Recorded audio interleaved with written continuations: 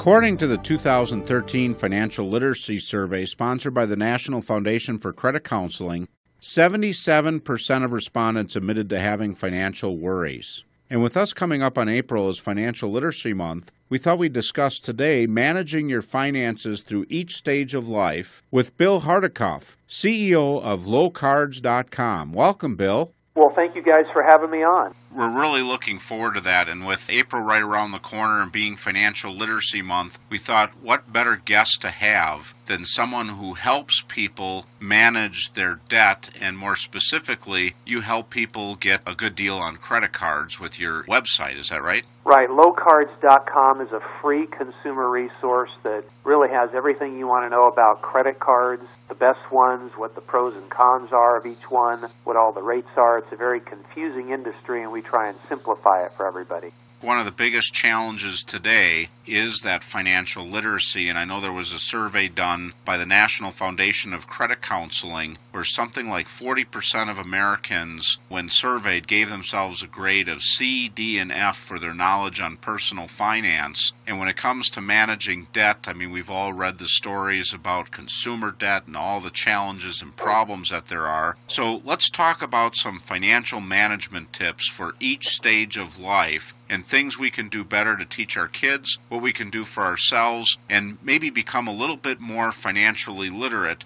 So tell us about the teenagers in that stage of life, what things they can do to be better stewards of their money. Well, I think it really starts with us as parents. I think we do a terrible job in general of training our kids to be financially responsible. You know, when you think about it, we train our kids to ride a bike and drive a car. We even potty train them, but we don't do much training when it comes to financial management. How to save money with their allowance, how to earn it, how to spend it. We bail kids out when they get in trouble. So I think one of the best things we can do as parents, even before they get to be teenagers, is to train children to be financially responsible. If we do that, I think some of the problems that they encounter in their lives, typically speaking, would be eliminated. Yeah, that's a great point, and I guess the only thing that concerns me about that reality, Bill, is when we go back to that 2013 Financial Literacy Survey, I think I saw in there 77% of respondents admitted to having financial worries themselves. So there might be that parental generation that may not understand money themselves. Well, that's very true, but I think we can turn that negative into a positive. If you've experienced credit card debt and you're a parent and your kid is about to get a credit card, there's nothing wrong with saying, hey, these are the problems that I encountered in my life. Here's how I got into debt. Learn from me and my mistakes. Have an honest conversation with them about some of the problems that you encountered and what the consequences of those were. I think that could be a good learning experience.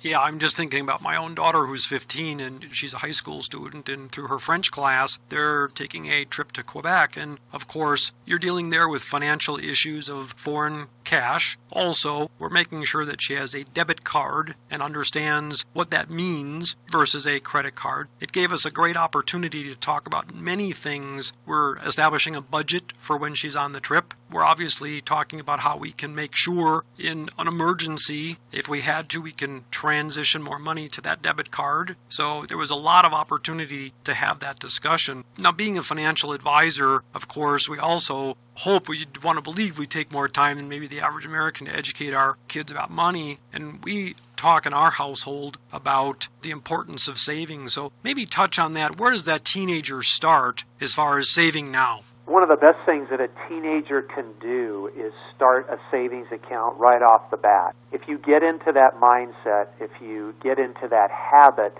that will carry on throughout your young adult and adult life. And I think you'll save a lot more. If you earn money from an allowance or a job that you have, put some money into savings right off the bat and start to develop that habit. As you mentioned earlier about your daughter's trip, make a budget. That's one thing that we as adults don't do a very good job of, much less kids. But learn to make a budget right from the start. Figure out where your money's going, how much you have coming in, where you spend it, and keep a list of those expenses so you can start to track it, and I think you'll be able to save more.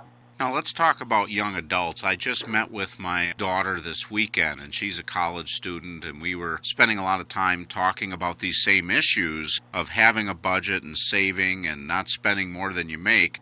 It was kind of scary, some of the things she told me, because she had somebody she knew in college had their car repossessed. Some of them have maxed out on all their credit cards and student loans, and they kind of look at it as just kind of free money, and then when it's time to pay, they never really took the time to figure out what the impact of all these loans was going to be. So what kind of tips do you have for young adults? Well, you are very right. Young adults do not do a very good job of realizing some of the expenses that they might be racking up and the debt that they're incurring and what that might do to them in the long term. That's why a budget that we talked about for teenagers is so good, is that you start to track your spending. When it comes to being a young adult, you need to, number one, not only save, but start to put money into your retirement. It sounds crazy that somebody right out of college would start to put money into a retirement account. That's probably the farthest thing from their mind. But one of the beauties of it is the compounding interest that will take place over that next 40 years.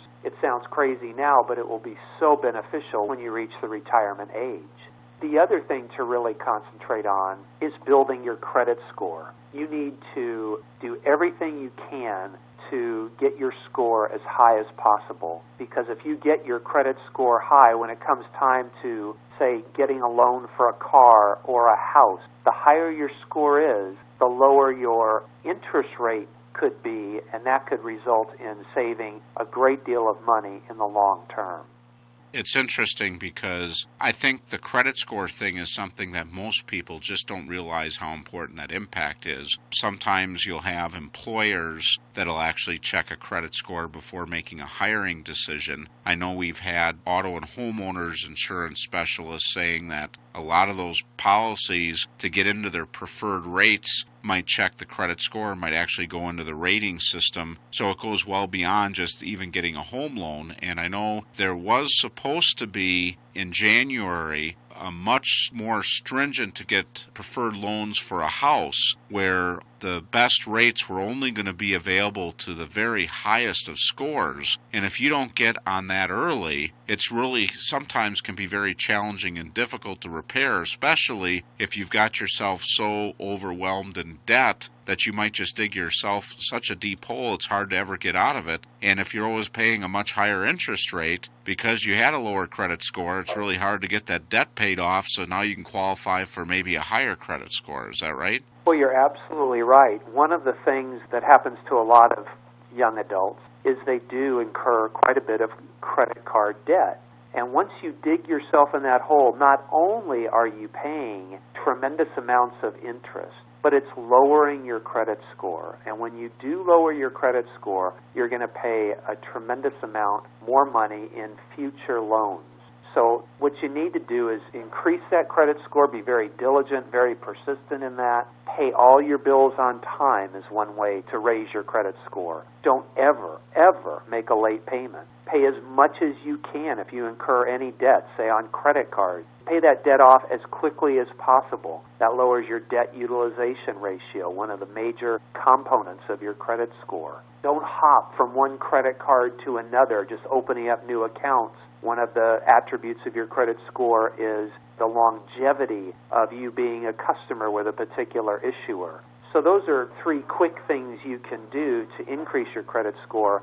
But mark my word, that's one of the most important numerical scores that you will have the rest of your life. And how does coordinating with your school debt, for example, because young adults are challenged with, I keep hearing the common theme, and I'm sure it's true with every stage of life, you still really have to go back to that teenage year of establishing that budget habit, because now you're trying to decide, what do I pay down towards school debt? Do I have any credit card balances? Now I'm having to absorb some expenses of lifestyle that maybe my folks covered before. Plus, I want to start saving for retirement. There's no doubt having 30 to 40 years to accumulate money, maybe using a Roth IRA or other long-term tax-deferred, tax-preferred account makes a lot of sense. What's that impact, or what comments do you have about dealing with the school debt and how fast they can pay it down? If you have incurred any kind of debt, what you really need to do is take out a spreadsheet and write down all the different accounts that you are indebted to. And if it's a credit card account, if it's a student loan, if it's whatever it might be, write down the amount that you're in debt, what the interest payments are, what the minimum payments are each month, just so you can see it at a glance where all your debt is. And then what you need to do, it becomes financially prudent to pay the highest debt, or the one that you're incurring the greatest interest payment on, whatever the highest APR is, you need to pay that off as quickly as possible, because that's the one that's costing you the most money. Typically, that will be a credit card, because credit cards are unsecured loans. They have to be. They're charged a higher interest rate than a secured loan, like something like a car loan. So make sure you can assess what the highest APR is, what loan is costing you the most, and work like a dog to pay that off as quickly as possible. That's fantastic. Hey, we're going to take a quick break, and when we come back, let's talk about the remaining stages of life and how to plan for those. Please stay tuned. Don't forget to visit the Resources for You section on your Real Wealth Professionals website. You'll find links to many educational tools and resources. You'll also find a must-read section including many great authors who have been guests on past programs. Feel free to order any books that interest you or someone you know. Welcome back as we continue a very informative conversation today with Bill Hardikoff, who's the CEO of lowcards.com. Bill, you've been sharing with us your philosophy and strategies at dealing with managing your finances during each stage of life. Before the break, we were talking about the teenage, young adult phase and the importance of building your credit score, having a budget, and starting to save towards retirement. It's interesting when you referenced that 2013 financial literacy survey that was done by the National Foundation for Credit Counseling, that 57% of Americans indicated that they're now worried over the lack of savings. And that's really evident that people need to work with a professional today and get some guidance because they're not maybe knowing how to do it themselves. So we should talk about that next phase of life, which is transitioning from young adult to newlywed. That certainly adds a whole nother complexity to planning for the future. Share with us some ideas of what newlyweds should be doing for planning for their finances. Well, you can hear all the married people say amen. It does get a lot harder when a second person comes into your financial picture. It's no longer you making all the calls. That could be a good thing, and that could be a bad thing. It depends on your marriage partner. When you do get married, one of the things you should do while you're dating, and this sounds very unromantic, is just have a full disclosure of all your debt and financial obligations to one another. If you walk into a marriage and you have no idea that your spouse has $50,000 worth of debt, that's going to present some financial problems for you two as a couple, and that can add quite a bit of stress into the marriage. So one of the things you want to do is disclose in some way all the student loans, the car loans, the credit card debt, the loans you have from your parents to your future spouse. Take a look at what your credit reports are for both of you. I can think of nothing more unromantic than that, but that is something that you need to do so you know what you're getting into. And then once you have disclosed all that, really have a frank discussion as to what kind of spender or saver you are. Take an honest assessment and share that with your future spouse. You need to figure out, gee, what kind of problems are we going to have together? What can we do to overcome those? And then finally, decide how you're going to handle the money. Are we going to have a joint bank account where all the money goes into one account? Or are we going to have individual bank accounts and you pay for this and I pay for that? Those are discussions that need to be had, and they need to be very honest and open, I think, before you get married. I think those are all excellent points, and I know we've all read the statistics where, give or take a little bit, roughly 50% of marriages don't work. And then beyond that, I know when you look at reasons for marriages breaking apart, finance usually shows up in the top 4 or 5 reasons why marriages don't work. And if you don't get off on the right foot by making sure you understand each other's circumstances and have a little bit of a plan there, Tony and I are always big fans of, especially if you're newlyweds, sit down with a professional that can help identify what the issues are and help you work through those so that you can have a successful marriage. Now let's transition, Bill, to midlife. What are some of the issues that can help people or that they should pay closer attention to once they reach the midlife stage? Well, again, it gets harder when more people come into the picture. Usually in midlife, you're having kids, and once you have kids, they're a lot more expensive, and then you start to think about their future, and, gee, how are we going to pay for college? You know, one of the things you need to do is have a plan for how to save enough money for some of those expenses that will come throughout the children's life, whether that's college, whether that's a daughter's wedding or a son's wedding. You need to start saving for college probably the day you bring the kid home from the hospital. There are all sorts of 529 plans and educational savings accounts that are available now. As you mentioned, you might need to get some help from a financial planner or a consultant. If you do inherit money, sometimes your parents pass away, leaving you money. You should have a good idea of what to do with that money, how to set up an emergency fund that I think every couple should have, because you never know when a child might get sick or you may get laid off. You need to have money in an emergency fund in case something tragic happens.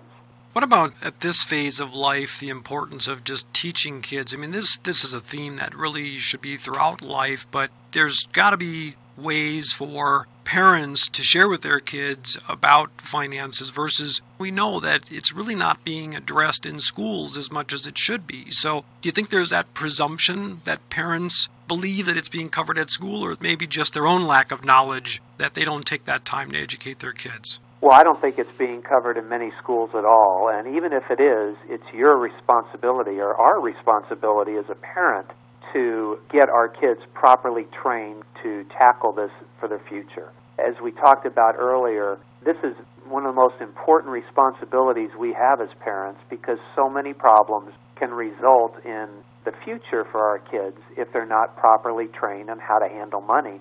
So open up a bank account for them, give them an allowance, but make them earn it. It shouldn't just be given. They need to earn it just like you would in a workplace. And let them save and spend their money. And if they spend money and they blow it on something stupid like we all did as kids, let them suffer for a while. If they don't have the money a week from now because they blew it on something stupid, well, they have to forego buying something else. Don't bail them out. That will teach them that there are consequences to making bad financial decisions. I think there's so many teachable moments that we have, whether it be on a vacation, whether having to do with allowances or spending money or our own mistakes. It's very good to take those teachable moments and drive some of those points home.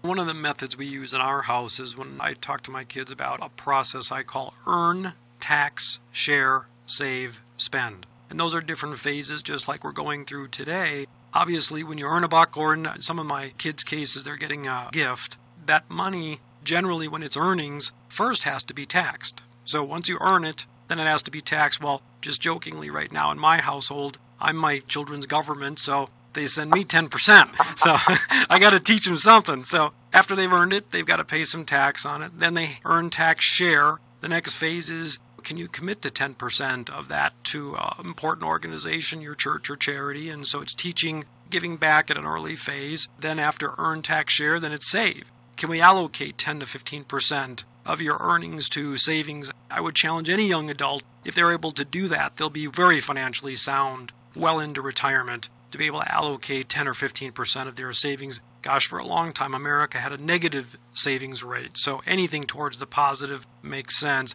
And then finally, the category is spend. If we can talk about how to appropriately do that, needs versus wants, it just gives us kind of an outline to stick with each time that they have some money come in and walk them through a process of reality and how life works today. So maybe that's a takeaway some parents listening today can use with their children.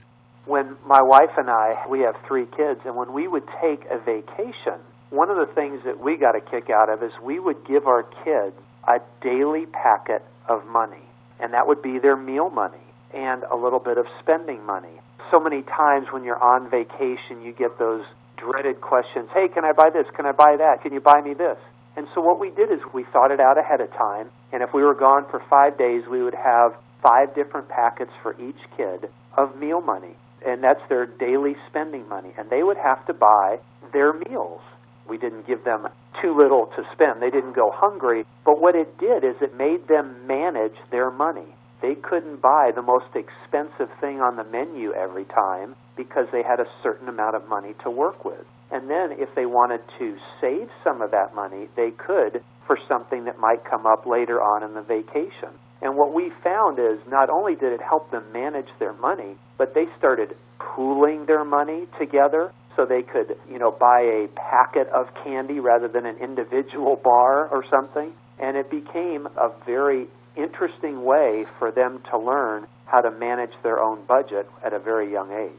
That's a great idea. I'm thinking back to a recent vacation we took, and we were focused more on the weekly budget. So dialing it down per day, you make a great case that makes a lot of sense because ultimately that's how we live every day. So let's talk about that last phase. We've only got a few minutes left, preparing for retirement.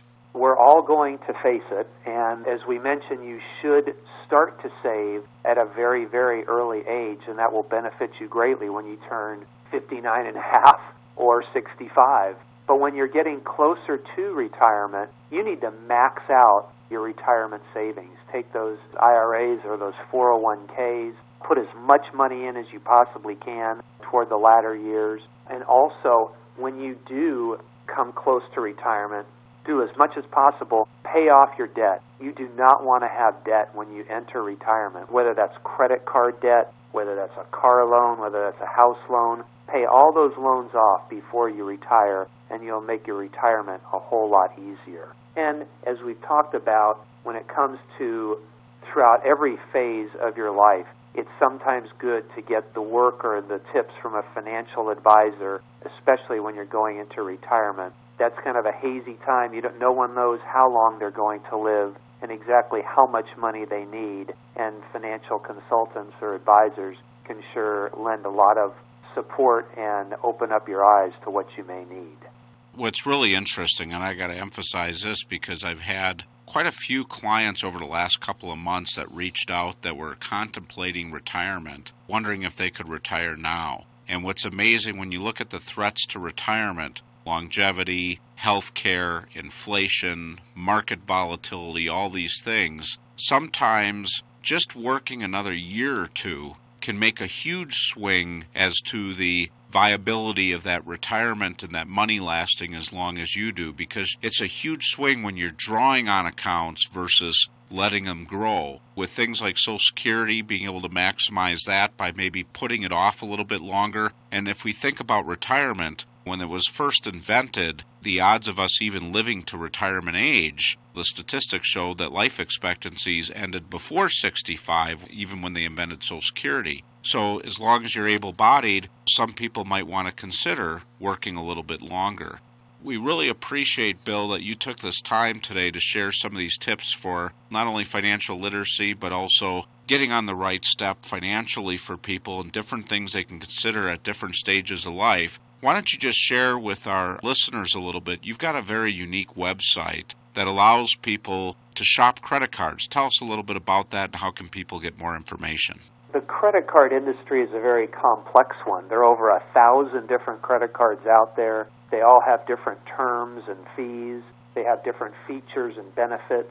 So it's pretty confusing to people, and I think there's a stigma about it that credit cards are a very bad thing. Well, if they're used properly, i.e. you pay off your balance each and every month on time in full, credit cards can actually make you money. And that's what our website does, is it kind of gives you tips on how to use a credit card properly and prudently. It gives you tips on how to analyze the 1,000 different credit cards that are out there. We rank order them in different categories. So it's really a consumer resource site. It's absolutely free to people, and it's lowcards.com. Thanks so much. That's a great tool, and hopefully our listeners will check that out because I cannot imagine the sea of different features and options that are out there. Of course, most of us probably default to the few that trickle to us in the mail, sometimes more than we want, but better to have a resource like you offer to really sort through all the different various options out there. Bill, this has been a pleasure today. We really covered all those stages of life and significant considerations. Doesn't mean you should go it alone. Don't forget you always can seek the counsel of a professional advisor, and we'd love to have you back someday, so thanks for joining us. Well, Jim and Tony, thank you so much for having me. I really appreciate it, and you guys have a great day. Thanks for joining us this week, and tune in again next week as we explore another phase of the Real Wealth process. And remember, if anything you heard in today's show you'd like to get more information about, contact your Real Wealth advisor. Also, if you feel that any of this information will be helpful to a friend or family member, just click the Forward to a Friend button.